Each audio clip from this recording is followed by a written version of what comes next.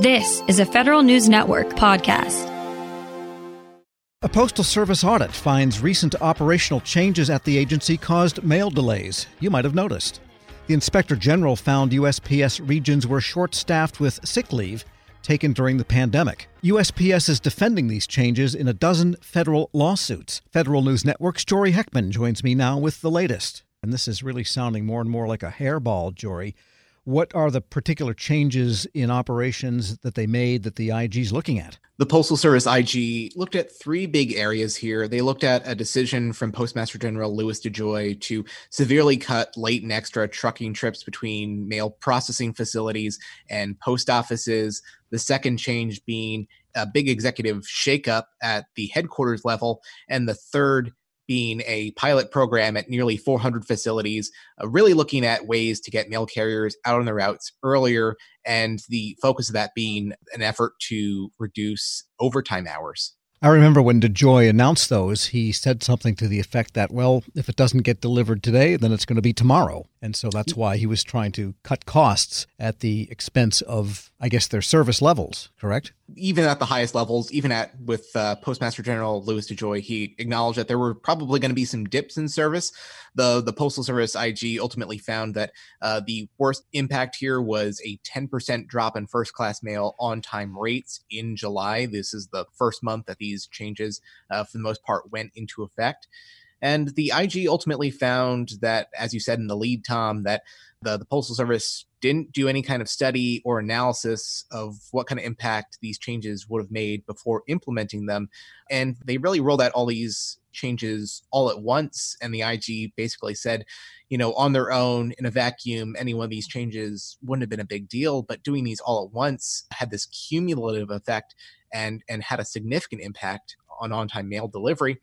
And what was also curious is that the IG noted that the Postal Service, for the most part, didn't write a lot of this down, in that a lot of the communication from headquarters down to the management level, down to the field level, was done verbally and through these oral stand-up talks that are typically done at the beginning of each day. And for an organization that has more than 500,000 employees, that can be a crazy game of telephone of communicating those down all these layers of bureaucracy. Sure, somewhere there's an envelope with DeJoy scratching on it for this plan, but nobody's found it yet, I guess.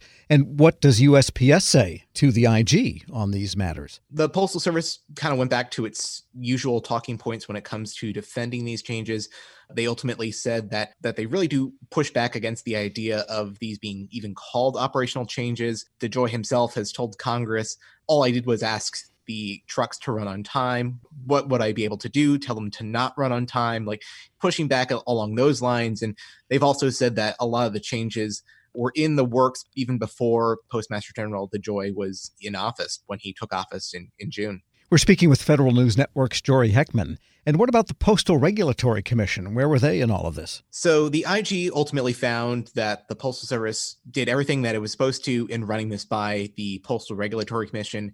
And by that, they are ultimately on the hook for reporting things to the PRC when these are changes that are going to be impacting mail service nationwide. Now, that's a point of contention. From what the IG was able to determine, they said that the changes that the Postal Service implemented don't amount to that, and they didn't need to report anything to the PRC. Now that's a point of contention right now in these dozen federal lawsuits, and ultimately at least 8 federal judges have come down and saying that those do warrant reporting to the PRC.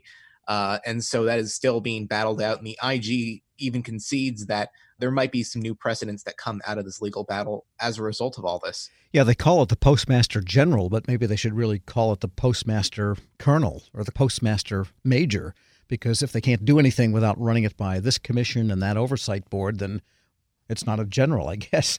And what about the election coming up? What's the Postal Service's current posture with what they plan to do, and are they going to make any changes thereafter? The Postal Service has already promised rolling out additional resources as far as overtime and employee availability in the lead up to the election. And after the election, they're looking at implementing further rollbacks of pulling out mail sorting equipment. They've put that on hold until Election Day to avoid the idea that there isn't enough capacity for delivering mail-in ballots and election mail. But is the reason they were pulling out this equipment in the first place because they had too much capacity? That is ultimately what the Postal Service has determined. This is a thing that they do on an annual basis. The IG did note that the removal of this equipment accelerated during DeJoy's tenure in office, although they made no determination that the Postal Service, as a result of all this, doesn't have the capacity that it needs. And it even pointed out that since the pandemic, mail volume has taken a 20% hit. So the idea that there's too much mail in the mail stream right now is I don't think anyone's concern right now. And the election, I think you have reported earlier that if everyone mailed a ballot, it would not actually make that huge an impact in terms of the average daily volumes that the Postal Service handles. You're right. If everyone mailed a ballot, which is certainly not the case, that would barely be a blip in what the Postal Service ordinarily delivers in one day. So that's another way to look at it. All right. Anything else we need to know in the immediate short-term future for the Postal Service? So after the election, we'll still be looking at these court cases that are being battled out and seeing how much of this pertained specifically to the election and how much of this is a broader existential look at the Postal Service. And of course, the election may have a great deal of impact on how Congress chooses to oversee the Postal Service. And we've been saying it for years now, but Congress has at times spoken about the need for comprehensive long-term postal reform. DeJoy himself has said that he looks forward to working with Congress on that, but we'll see if there's the political will for them to actually sit down and pass a bill that would address a lot of the issues that the Postal Service has talked about for a very long time now. Federal News Network's Jory Heckman, thanks so much.